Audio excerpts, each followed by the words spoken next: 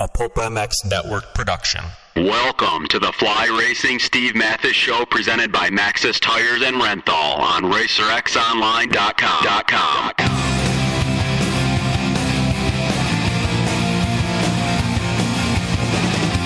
With your continued support of our sponsors, we have surpassed 1,500 podcasts delivered with over 15 million downloads. Click that Amazon banner on Pulp MX to help us out. Donate via Patreon if it suits you. As always, enrich your moto lifestyle by working with the sponsors who support us.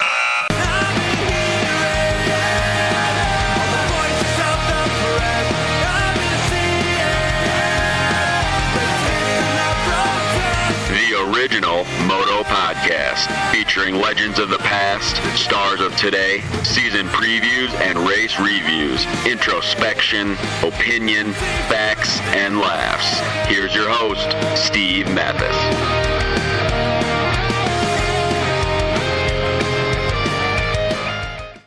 Hey everybody, it's Steve Mathis. I'm proud to say that insulin for diabetes was invented right there in my home country of Canada. Same great country that brought us Ross, Rollerball Peterson, and, of course, Putin. It was a shocker to me to learn that, on the average, the same insulin in the United States that can be upwards of 10 times more expensive than the same product in Canada. Prairie Insulin and Meds believes that taking care of your health shouldn't burden you financially. I think we all can agree on that. We've been able to team up with those guys to get Pulp MX customers an additional 10% off the already low Canadian prices on insulin and all other prescription medications. Check it out. Tell your family and friends. PrairieInsulin.com. Make sure you tell them Pulp MX sent you to get your discount. Thanks for listening, everybody. Welcome, everybody, to the Fly Racing Racer X podcast, presented by Renthal and Maxxis. I'm Steve Mathis, of course. Tragic news this morning. Motocross icon Marty Smith and his wife Nancy perished in a apparent dune buggy accident somewhere in California. Details, as I do this in the morning, aren't readily available, so I don't know the whole story about it, but we know that we've lost Marty Smith and his wife, and truly a tragic deal. I think he was 64 years old.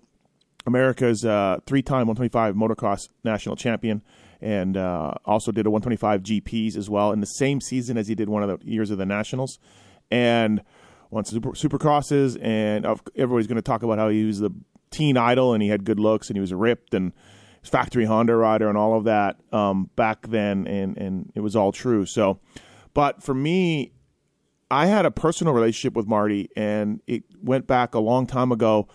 Growing up in Manitoba, our local motocross club decided to bring him up for motocross schools. You know, he was retired at this point and everything else, and so they brought him up for a motocross school. And my family, who was involved in the organization, somehow drew the short straw, or whatever it was, to pick Marty up and take him around and bring him to the track and pick him up at the hotel and all of that for his weekend up there teaching us. So we got to know him pretty well over that, and I think we brought him up 2 or 3 years.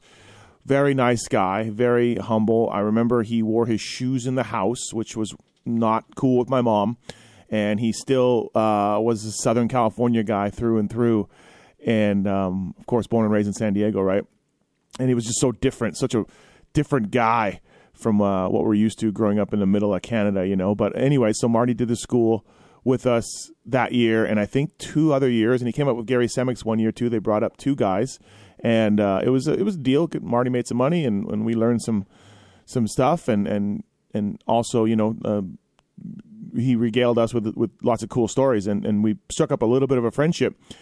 And in 1990, our family drove down. Did we drive down? No, we flew down to California and kept in touch with Marty. This time he earned a surf shop in San Diego, Smitty's it was called, and had body glove stuff and surf wear and, you know, all of this cool stuff. And we did the whole family trip and went down and saw him, and you know, he was great and very nice, and met his wife, and she was awesome, and really cool guy. And then at some point, I don't know how it came up, but I ended up staying back down in California. My whole family went home. I stayed back. Marty got me a KX 250 to ride, and we went to Palm Avenue, and I stayed back with Marty for, I think, 2 weeks. There's another story about me getting home from there. I don't know if I've told it on the show, but anyways, so there I was, staying with Marty and his wife. We went to the arcade and the putt-putt place to play Excite Bike. a bunch. He had another kid there, a guy from Kansas. I don't know his name, but we struck up a little bit of a friendship, and we'd go riding up Palm Avenue and Verona Oaks. And I think my dad paid him a bit of money, or maybe he just did it to reward us for helping him out, at the schools. I don't remember. I was a kid. But Marty would be like, okay, Marty was very big on aggression, and you got to be aggressive. You got to get in there. You got to get your elbows up. You got to be aggressive. And he would play this game of tag in Palm Avenue where he would chase, you would be it, and he would chase you, and he would have to physically hit your bike with his front tire, and now you're it, and you turn around and you haul ass. And obviously Marty knew Palm Avenue much better than I did as a kid from Canada, and he was really good at the game, but we were frustrated. But he said it would take away the instincts or it would make you take away your thinking and just get you on instincts to catch him. And it was a different deal. And yeah, I hung out with Marty Smith, man, for like 2 weeks, and it was cool. And great guy, like I said, awesome dude. He was very modest. He was into dune buggies back then. He had sand rails and stuff, and with VW motors or whatever the hell they put on the back of them, and they were fast as shit. I remember he would start one up and for me, and it was just basically a motor with a aluminum chassis around it. So, and then obviously I drifted apart from him from there, and I reconnected with him. He was a rider coach at for a race team. I want to say early 2000s, and ran into him in a Supercross and introduced myself, and he totally remembered me, asked me how mom and dad were, asked me how my brother was, all of that stuff. He was really cool, and we picked up just like it was old times. And I've done the same thing with Semix too. I've gotten to see Gary at some East Coast Nationals, but yeah. And so then I did a podcast with him, and I remember talking to him about it, and we cover me coming down there and doing the school with him and all of that in this podcast. And yeah, just a hell of a nice guy. Wife was awesome too. She treated me very nicely, and man, we're gonna miss him. He was a motocross icon. He was truly a hero, and he was a bit before my time. But if you're older than I am, and I'm in my mid-40s, if you're older than I am, he was the guy. He was RJ. RJ was my guy, and Marty was RJ. Marty was McGrath. Marty was Stu. Marty was RC.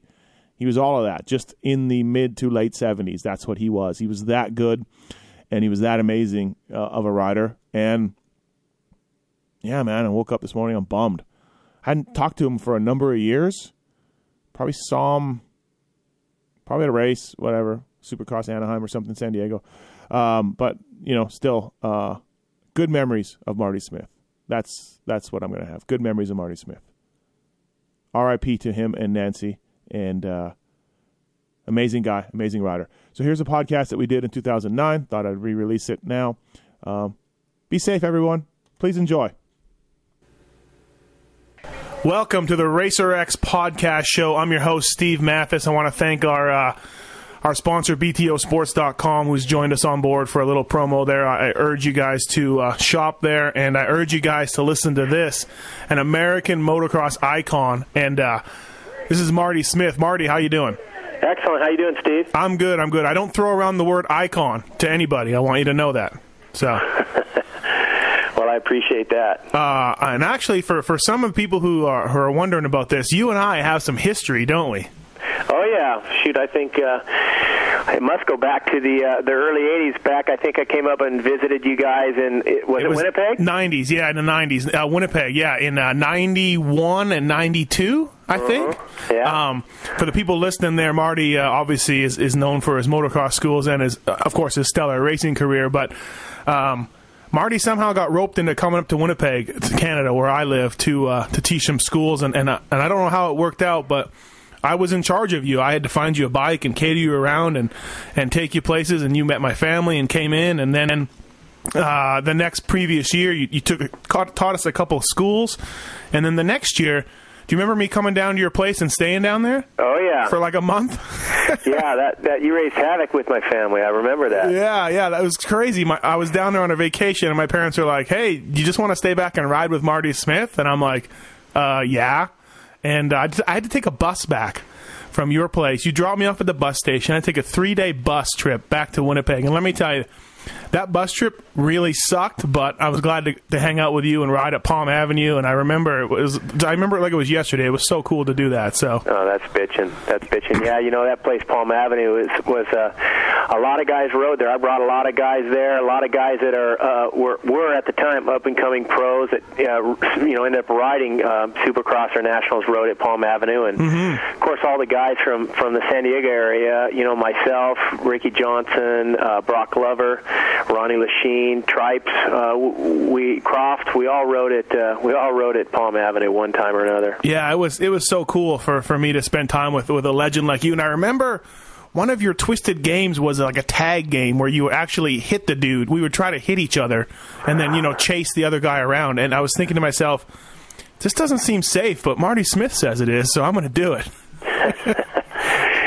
Yeah, you know what? We played that a lot back then, and it's a pretty good drill. It's a really good drill, and when you think about how we did it, it was probably it could have been dangerous, but it was highly supervised by me, of course. Yes, of course.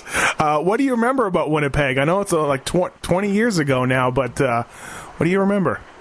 Well, I remember that the people were really friendly. The dirt was really dark and loamy. It was bumpy.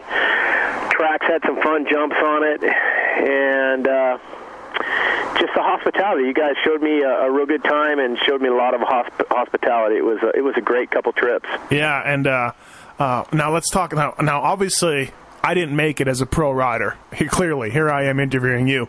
But what do you remember about my skills? Can you think back? I try to forget those things. Oh, man. No, just kidding.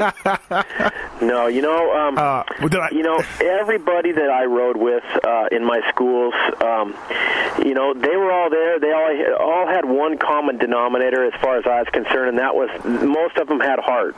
And you were right in there with that, Steve. You had a ton of heart, and you had a ton of ambition and a ton of drive, and just a lot of love for the sport. And that's something that nobody can ever take that away from you, Steve. Oh, thanks, Marty. I appreciate it.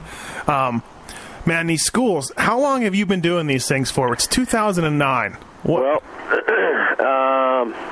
I've been teaching for, almost 27 years. Damn. Teaching motocross schools. My first school was in 1983 at Saddleback Park here in California. Yeah. Wow. And, really one of the innovators of the motocross school, right? One of the first guys to really do it.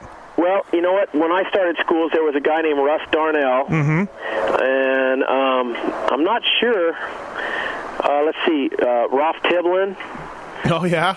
Rolf Tiblin, he was one of the very first guys, if not the first. And so, I was probably one of the pioneers when it comes to motocross schools, and it was something that I never really wanted to do. It just kind of evolved in that. I'd retired from racing in '83, and I had a lot of people would approach me probably every week and say, hey, why don't you do motocross classes? Teach a class, I didn't have no interest in it. And finally, I got enough grief from everybody. Dude, you got to do it. So I didn't really know how to teach. I didn't know how I was going fast or, what made me do what I did. But I just started teaching, and it evolved into what it ended up now, which is it's been a career for me. It's been another career. Yeah, really. And what's funny is that, a lot of these kids, they don't know you from your racing. They just know you as the motocross school guy, probably, which is amazing. It's how long you've been doing it for.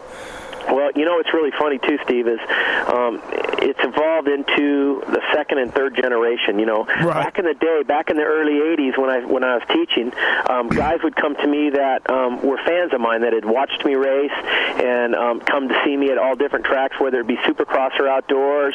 And, they would say, oh, now Marty's teaching schools. Whether they really wanted to learn or not, they would want to come ride with me. Yeah. And so that's how I got business back in the day. And then as it evolved into the 90s and into early 2000s, these guys that came to my school, well, they have kids now that are racing, and they are still fans, and they want to send their kids to my school. Mm-hmm. Wow. So now, in the 90s and the early 2000s, I got my fans' kids that came to my school, and now we're going into 2010, and I've got the vet riders, which are the guys that were my fans that came back in the early 80s that were just kids. Well, now they've gone through the period of raising a family, running a company, or running a business, or securing themselves in a company, and now they've got time to where they can be a vet rider, and the vet class, as you know, is really big each weekend, and now these guys are coming back to me as a vet rider, so it's like a third-generation client. I don't know if that's inspiring or depressing, right? Hey, I'm totally inspired by it because, I feel like I take pride in my condition, and I can go out there and I can ride with just about anybody. I can't ride with these young kids now, the top pros, of course, but anybody else, I can hold my own. I still feel like I'm comfortable with all the jumps, and take good care of yourself, and I totally take pride in it, Steve. Yeah, no, that's cool. That's awesome. How do you feel the motocross school industry is going? I feel like it's kind of died down in the last little while. The motocross school industry? Yeah, like I remember there was an explosion, and there was a ton of guys doing it, and it's almost like the herd has been thinned, and it leaves sort of you and Gary and Tony D kind of still doing it, and maybe some guys have come and gone. You know what I mean?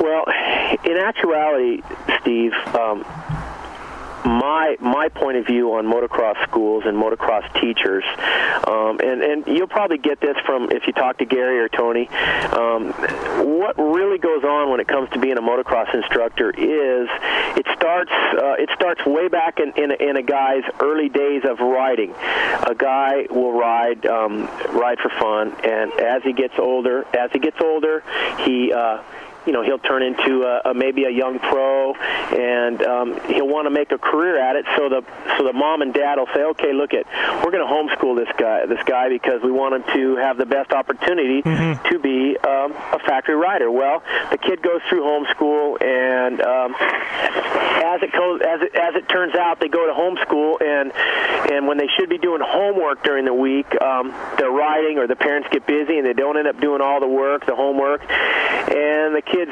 really aren't learning anything. Right. And what happens is they turn pro, and they didn't really go to school. They went to homeschool, which again they learned nothing. And as they turned pro and they didn't make it, what happens is after their racing career, they want to start a new career, but they really don't have a clue what to do because a lot of these guys just don't have a lot of savvy as far as the outside world. All they know is motocross, and all they know is how to ride, how to train. So they say to themselves, "Okay, well, look, I don't know anything. What can I do? Well, I'm going to be a motocross teacher." Right. So that's why in the last 10 years there's been a huge rash of motocross teachers, because these are guys that basically rode motocross that maybe never made a career of it or couldn't make a living out of it, and they don't know what else to do, Steve. So they're a motocross teacher. They're just an automatic motocross teacher because that's all they know. Right. That's all they know. They don't know construction. They don't know electronics. They don't know carpentry. They pretty much don't know anything because they were raised to ride a motorcycle, and that's all they know. Yeah, no. And that's why there's been a rash of motocross teachers, and unfortunately, you're going to run across a lot of guys that are motocross teachers that have no qualification and no skills to be that. Right. And I mean, for yourself, doing it, almost 30 years, surely you've gotten better as the time's gone on, I'm sure, and now you've kind of refined your act. What do you find most people do? What's the most common mistake you see? And I mean, I know it's kind of vague, but just off the top of your head. That's an easy one, Steve. There's a couple things people do. They sit down too much, and sometimes they sit too far back on the seat. That's a common one. None of the guys, very few of the guys ride on the balls of their feet. They all ride in their arches. Right. A lot of the guys don't hold on with their knees. They wonder why their upper body gets so tired, and a big portion of them aren't re-gripping. There's so many things that guys don't do. And even the young pros, the guys that are riding the pro class, they have problems with the same sort of stuff. They sit down too much. It just goes on and on. Do you notice four-strokes making riders lazier? Because I think they do. Well, I don't know if it's four-strokes that make guys lazier, but I know that the big bike, the big 450, you get a guy that normally rides a 250 or a 125, 250F, whatever the case may be, and then all of a sudden he gets on a 450. 450 has power in any gear and pretty much any RPM. All they got to do is just play with the clutch a little bit. It makes a guy very lazy to ride a 450, but to go get on a 450 and go race a 450 and be competitive in a pro class, that's a different story. Yeah. No, good points for sure. No doubt about it. Before we get too far, where can people go to learn more about your schools? I'm sorry, I lost that, Steve. What did you say? Where can people go to learn more about your schools on the web? Probably the easiest way is MartySmithMotocross.com. Okay, all right, Marty Smith. I've got a bitchin' website. They can check it out. There's a trailer there, a small 2-minute trailer of my motocross DVD. Yeah. Speaking of which, I saw you caught your MX Files a while back. That was awesome. It had to make you feel pretty good to be part of that, huh? Love it. Absolutely. Todd Huffman's incredible. Yeah, he's done a great job with those shows, no doubt about it. And, man, your Lucas Oil commercial, you're blowing up. Hey, you know what? It's I'm really thankful, and I'm really honored that the industry still keeps me involved. And it kind of goes back to back in the day when I was a factory rider. I always stayed back. I signed autographs for people. I never pushed people aside, and people remember that. Mm-hmm. Yeah. And it's always been good to me. This sport's been very, very good to me. Yeah, it has, definitely. I know a lot of people still talk about your heyday as being their introduction to motocross, you know what I mean? And I did one of these with Glover, and he had nothing but good things to say about you. You were kind of his hero, when he was a kid. So Brock's a good guy, and we go way back. We go way back. Yeah. Brock and I. Do you travel much for your schools? Not really, no. Steve. I'm going to Houston to Rio Bravo December 5th for a school back there, but I normally stay out. That's about as far as I go. Texas is about as far as I care to go. I turned into a homebody these days. Well, you live in beautiful San Diego. I don't blame you. Hey, I saw you at the U.S. Open being interviewed on the big screen there. And what do you think of the races nowadays when you come around? I see you at Anaheim's and stuff. Well, what's your take on it? Well, my take is that without question, the sport has gotten a lot more dangerous. When it comes to the riders, I don't think the riders have the heart today, and I'm pretty sure I'm correct on this. And the guys that come back from my era, they'd pretty much agree. They'd back me up on that one. That the riders, the majority of the riders, just don't have the heart, and they don't have the dedication that it takes. I mean, come on, Steve. These guys, some of these guys that are winning the races, like Ricky and Bubba and Chad and some of these other guys, they're lapping up to 3rd, 4th, 5th place. And, these guys are out there, and it's almost like they're just happy to be at the show, and they don't really care if they're getting lapped. I mean, how much off the pace do you got to be to get lapped and still get a 4th or 5th place? How far off the pace are you, Steve? Yeah. That's incredible. And it is. As far as I'm concerned, if I got a 4th or 5th place or 3rd place and I got lapped, there's no way in hell I'd be happy with that. I'd be disgusted. I'd be embarrassed to show up the next week. Certainly we don't have the parity in our sport that we did back in your day, with everybody going at it, or even the 80s, even the mid-80s, Back in the 70s, there was 10 guys that could win the race. Yeah, no, I agree with that. You don't see that anymore. It's James and Chad are on another level. And what is it though? What makes those guys so much better? What do you think? Is that it? They want it. Okay. They just want it worse than everybody else. Right. And I know that when it comes to training, these guys train their butts off. They do. Yeah. They really do. And to be honest with you, if you saw what Bubba and Chad and say Villapoto, some of these guys, what they're due for training, I just don't understand why the rest of the guys aren't out there doing the same thing, because really it isn't that big of a secret, Steve. I mean, these guys, to be better than everybody, you got to do more than everybody. Yeah. And it doesn't take anybody, a big genius, to figure that part out. And these guys that are riding around in 7th, 8th, 9th place year after year after year, it's like, maybe the first year, second year, third year in the pro class, maybe you haven't figured it out yet. But after 2 or 3 years in the pro class, and you're still riding around in 7th, 8th, 10th, 15th place, I mean, come on, guys, figure it out. Is it part of it the money? Because the money nowadays is insane compared to levels that you were making, and you were highly paid back in the day. So, is it that it? Are the guys just taking the money, you think? No, really, Steve, like I said, I feel that these guys are just happy to be out there. Right. They love just being a part of the program. They love just being there. They love getting their gear on, walking through the pits, kind of playing the role, Yeah. And you know what I'm talking about. It's a sad deal. They're out there for the wrong reasons. Right.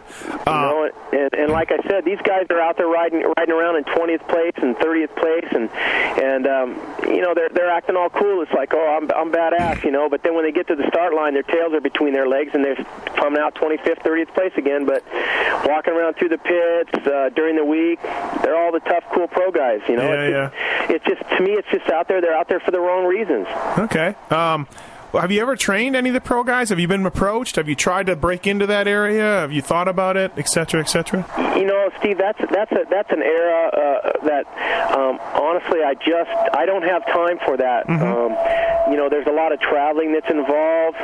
There's a lot of being away from my family that would involve that, right. And I just can't do it. I've always been one of these guys that I've never been into just strictly making money and looking to make money my whole life. That's not my deal. My deal is to live happy and live comfortable and spend as much time with my family as I can. And in order to do that, it would probably make it almost physically impossible to teach some of these pro guys to go to the races and be with them during the week as much as I am and still keep my normal clientele. It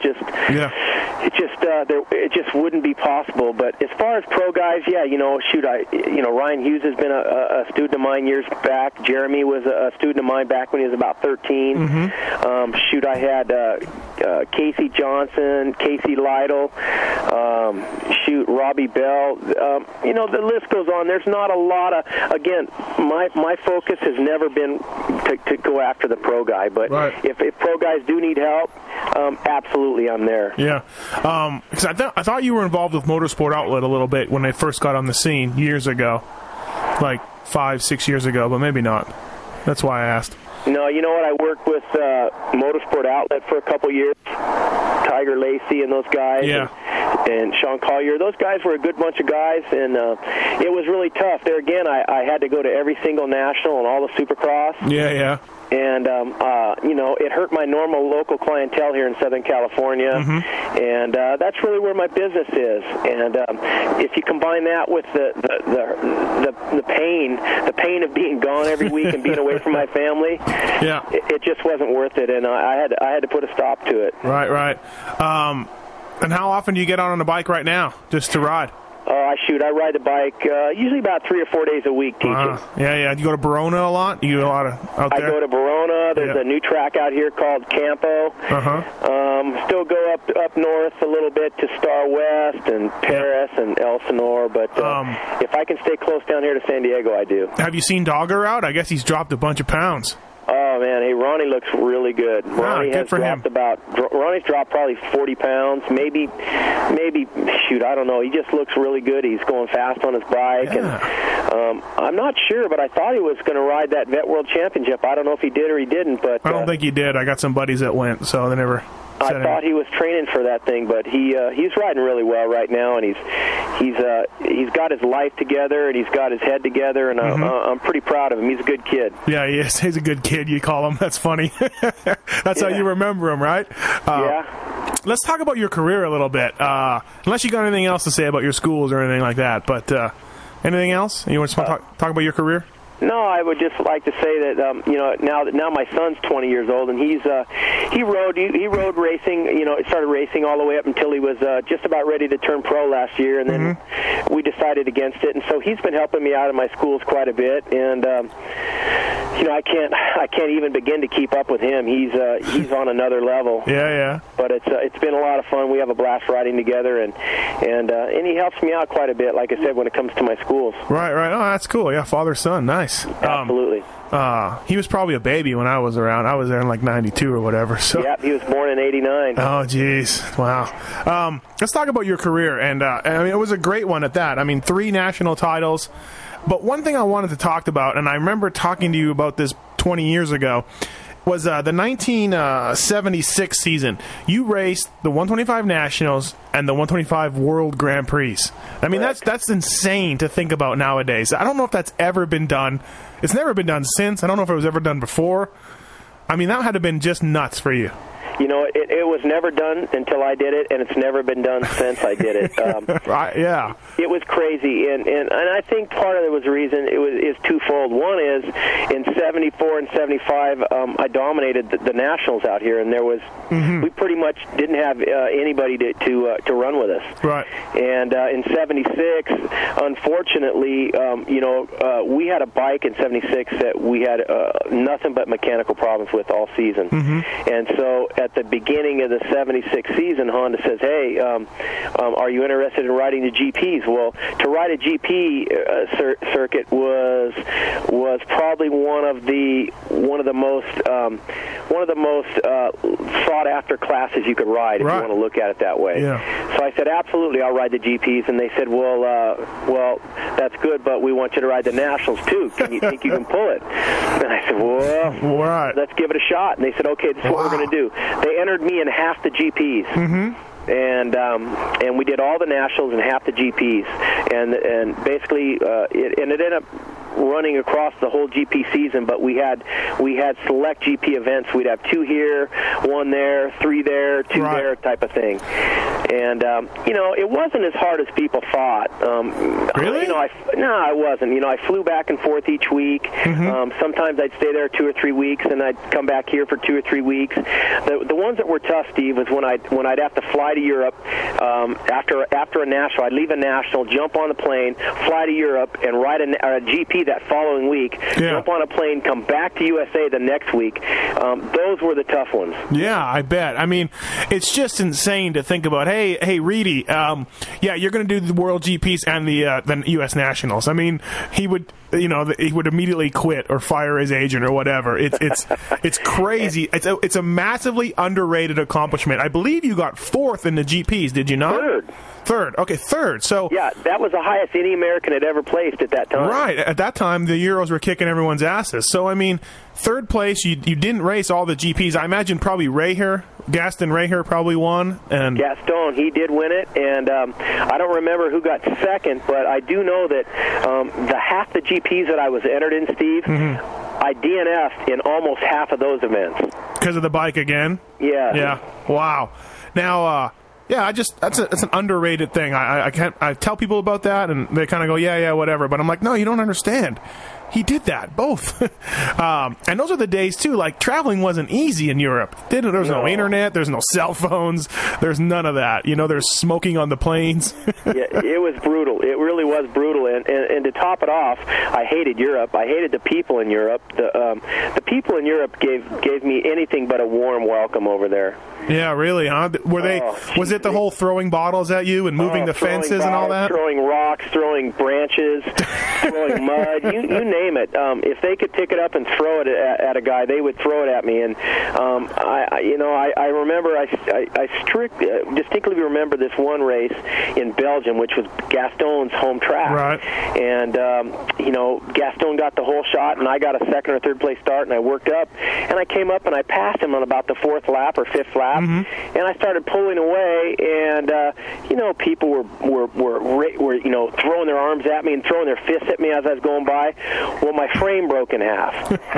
And I didn't finish the race. Right. So in between motos, Steve Whitelock, which used to be the AMA director just recently, Yep. well, he was the team manager for Europe. And Steve went to the FIM and said, "Hey, we want to check in this new frame. Right. Marty's frame broke. We got a brand new frame."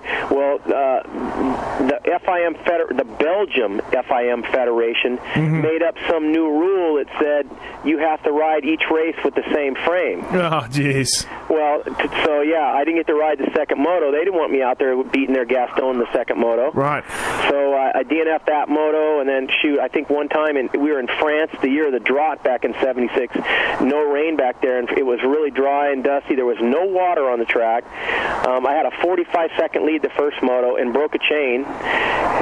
Fixed it, came out for the second moto, had a 30-second lead, broke a chain again, DNF both motos that day. I should have won all 4 of those motos. So yeah, we had a hell of a year that year, Steve. I mean, you had a works bike in both continents, and it couldn't stay together.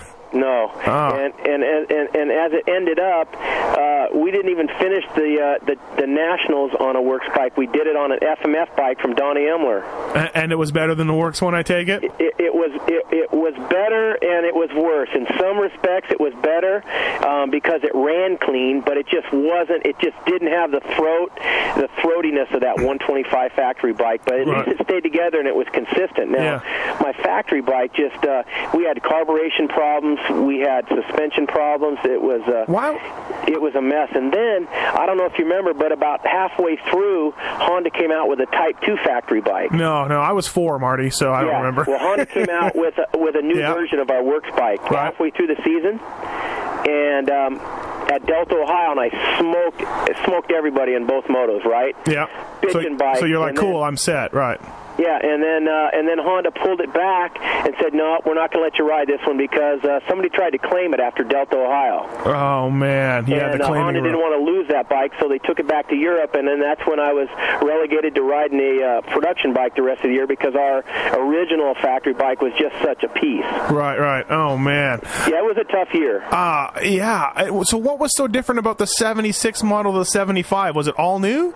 Because the 75 was bitching, obviously. Yeah, the 75 and the 74 was really bitching, and they made a bunch of changes. And in fact, it wasn't that they made so many changes. It's just the changes that they did made, nothing worked. They went backwards. Was Dave Arnold your mechanic then? Dave Arnold was my mechanic. I want to have him on one of these. I'm going to chew his ass out. Yeah, you got to. Hey, you can't chew his ass out. I'm kidding. I know you are, but he did.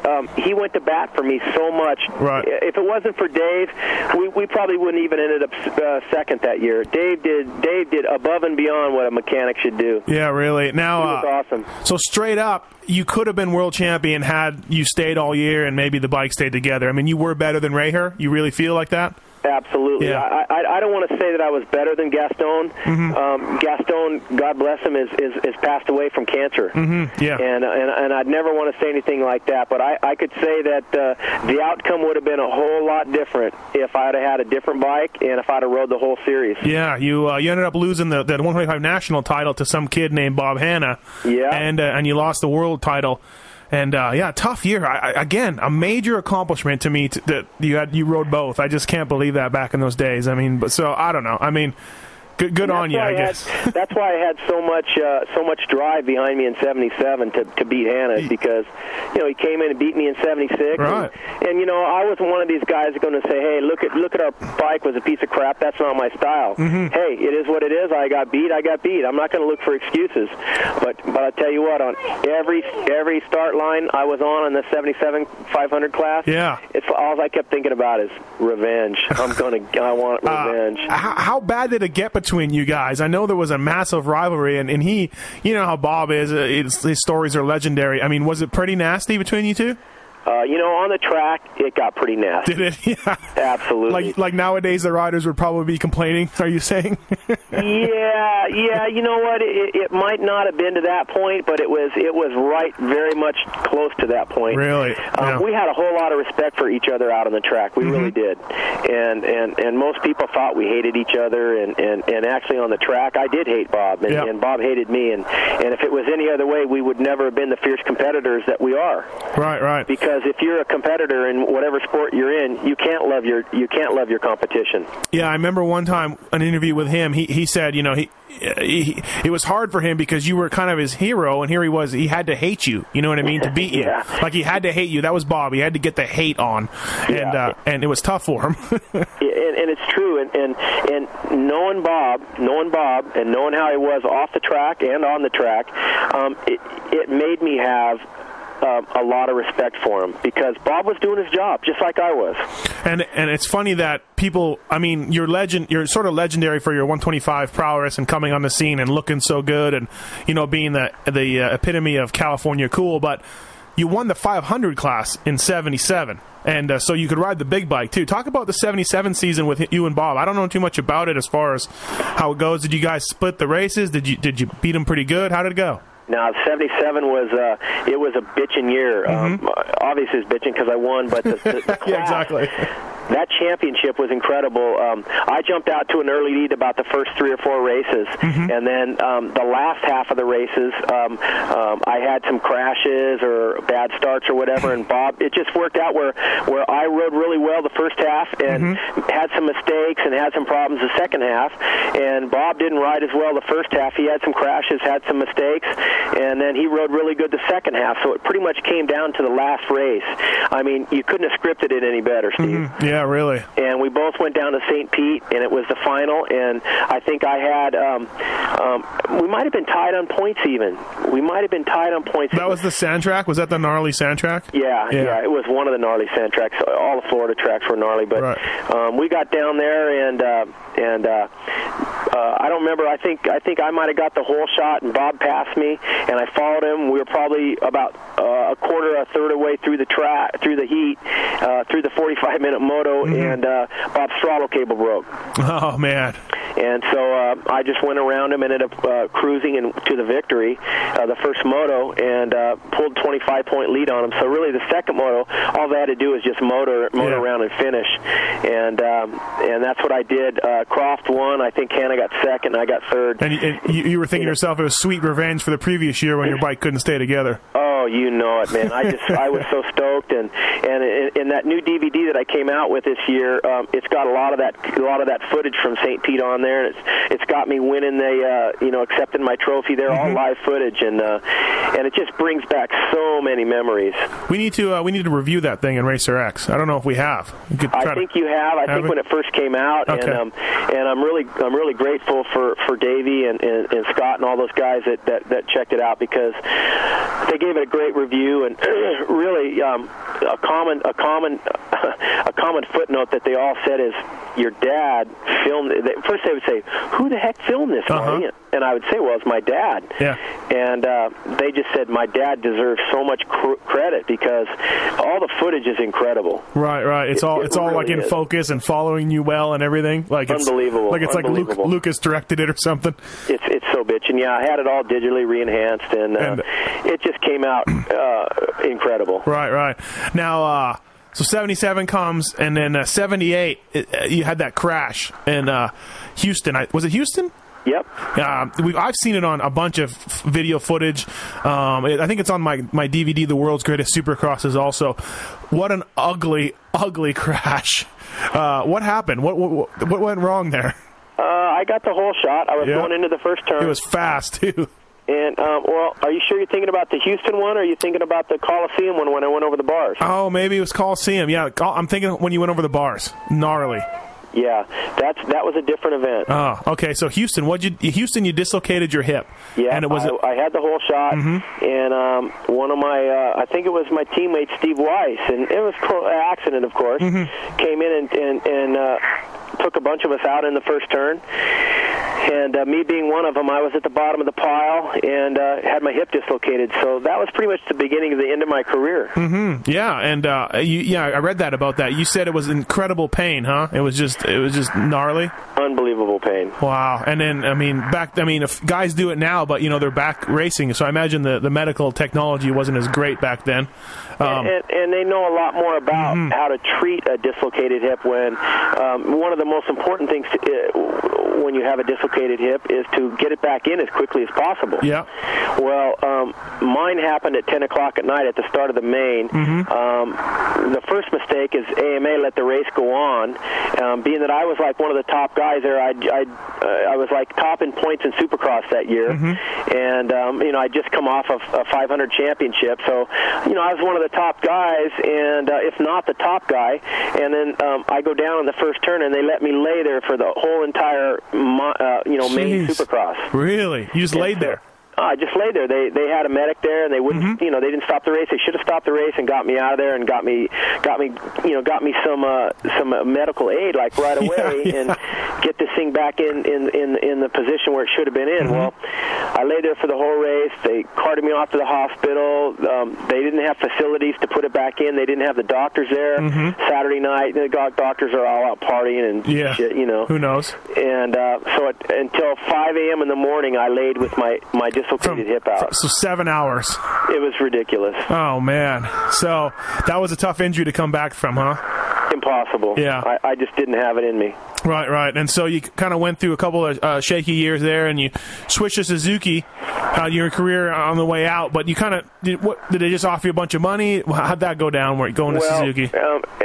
After I hurt my hip in '78, I rode a couple more events at the end of that year just to kind of stay on the bike. In '79, I rode for Honda again, and they, I mentally didn't recover from that injury, and my heart wasn't in it. And after that year, Honda just said, "Hey, between the two of us, it was a mutual agreement. Hey, we're not happy with you, and I wasn't happy with what they were offering for me. I felt they should have gave me more for what I'd given them to that point. Yeah, so I had a bad year, big deal. But anyway, it didn't work out, and I went my way, and I was going to retire then. And Suzuki came up and gave me a great offer, and money-wise, so I took it and rode for them for 2 years. Yeah, and did pretty decent, right? I mean, I think you were all right. Yeah. I mean, I wasn't the top dog like I was with Honda, but I was in the top 5, and I won a few races here and there. But kind of like I said, it kind of was the end of my career where I just didn't have that drive anymore, and that just happens. I think when I think about your career and I look at it on paper, which is all I can really do because I wasn't around back then. I look on your career at paper and I think about, had you concentrated on one series in 77 or 76, had you not dislocated your hip, I think your even though your career was impressive, it might have been a whole lot more impressive had you seemed like you came and went pretty quick with that hip, So. Yeah, and it's nice for you to say that, and I do agree with you, but I also look at it like this. I'm a firm believer in things happen for a reason, and it just wasn't meant to be any longer of a career than it was. Right. It was what it was, and my life is what it is now, and it might have been, my life now might be different if I ended up racing longer. Yeah. I might not have ended up meeting my wife or being with my wife, who I'm still with now, and have the kids that I have to this day, and the life that I have right now. So I wouldn't want to change 1 second of my career. That's a good way of looking at it, for sure. Yeah, that's good. Your wife was a postal worker when I stayed with you. She was, and now she's retired. Okay, all right. She's bringing home my retirement money now. I got it to this point. Now she's going to carry us the rest of the way. Yeah, exactly, huh? It was a great career. One of the old timers told me that you were the first guy to get $100,000 championship bonus. Is that true? I wonder where that went. Yeah, I don't know. I don't remember that. Oh, okay. All right. That's what I heard. Somebody said Marty was the guy that really made big money. You know what I mean? You were the kind of the first guys to break the bank that way. I did not get $100,000 championship bonus money. Oh, okay. All right. I might have got somewhere upwards of 50 or 75, but I know I didn't get $100,000. You're like, no way.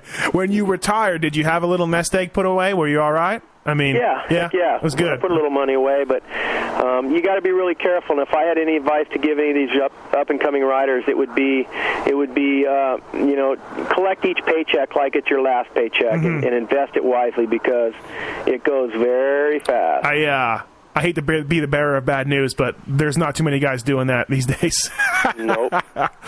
No, they're buying trucks and cars. And street bikes and shit, you name it. Motorhomes. How about those motorhomes in the pits? Yeah. Those things are quite the sight. But, well, hey, thanks for doing this, man. I appreciate it.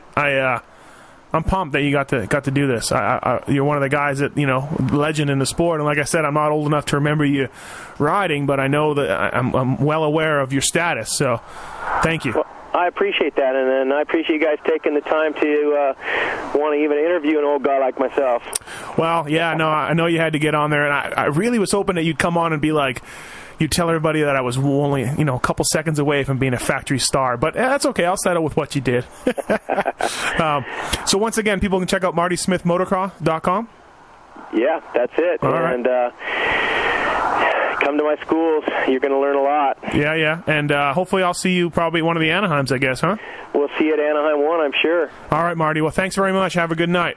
Steve, good to talk to you. And say hello. How are your parents? They're good. Yeah, they're good. Thanks for asking. One lives on the west coast of Canada. One still lives in Winnipeg.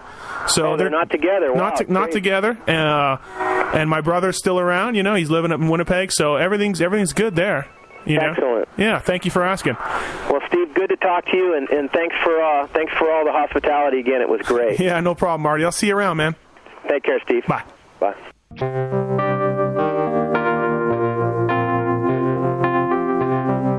Thanks for listening to the Fly Racing Steve Mathis Show.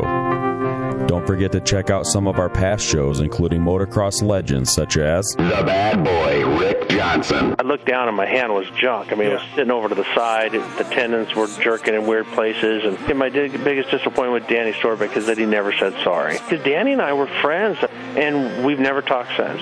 Brian Lunas. Before the 500 event, Dave and I fly to Germany, go down to Stuttgart.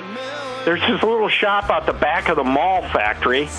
We get our cylinders, take them back, and, off we go. And, we ran Nicosil cylinders as a factory part for a handful of years before anybody ever saw it in production. Dave Arnold. And McGill was all, how he did the big pancake thing, and he's got the thing, he's completely laying on the gas tank trying to miss his tree. I mean, he would have gone even harder, jumped farther if that tree hadn't have been, if it hadn't have been there. The Hurricane, Bob Hanna. I love the guy. I don't dislike. I think he's the greatest competitor this sport ever had. Absolutely 100% in my mind. I firmly believe that statement I said about these modern-day guys in Switzerland or Holland or Belgium on 45 minutes on the same bike. You're not beating Roger. Are you crazy? They're not doing it. If they think they're so much better nowadays than they were in those days, they're fools. They're different bikes, different times. The Beast from the East, Damon Bradshaw. It got to the point where I didn't want to leave home, and once I got to the race, I wasn't into it. If I wasn't going to give 100%, I'm not going to take their money. The working class hero, Doug Henry. It was definitely an emotional moment for me, just thinking to myself, that's it, and it's amazing the stuff that goes through your head in a short amount of time of the things that, that I was going to miss. The Dogger, Ron Lachine. Until you really open your ears and you want to listen to what they're saying, it's like beating a dead horse. And I know from personal experience, did anybody ever sit me down? Of course they did. Everybody did. Pro Circuits, Mitch Payton.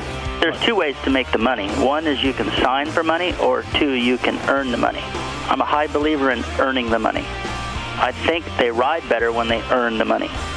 7-time Jeremy McGrath. I was so mad, so disappointed and so frustrated that I pulled pick and I left. Every point counts.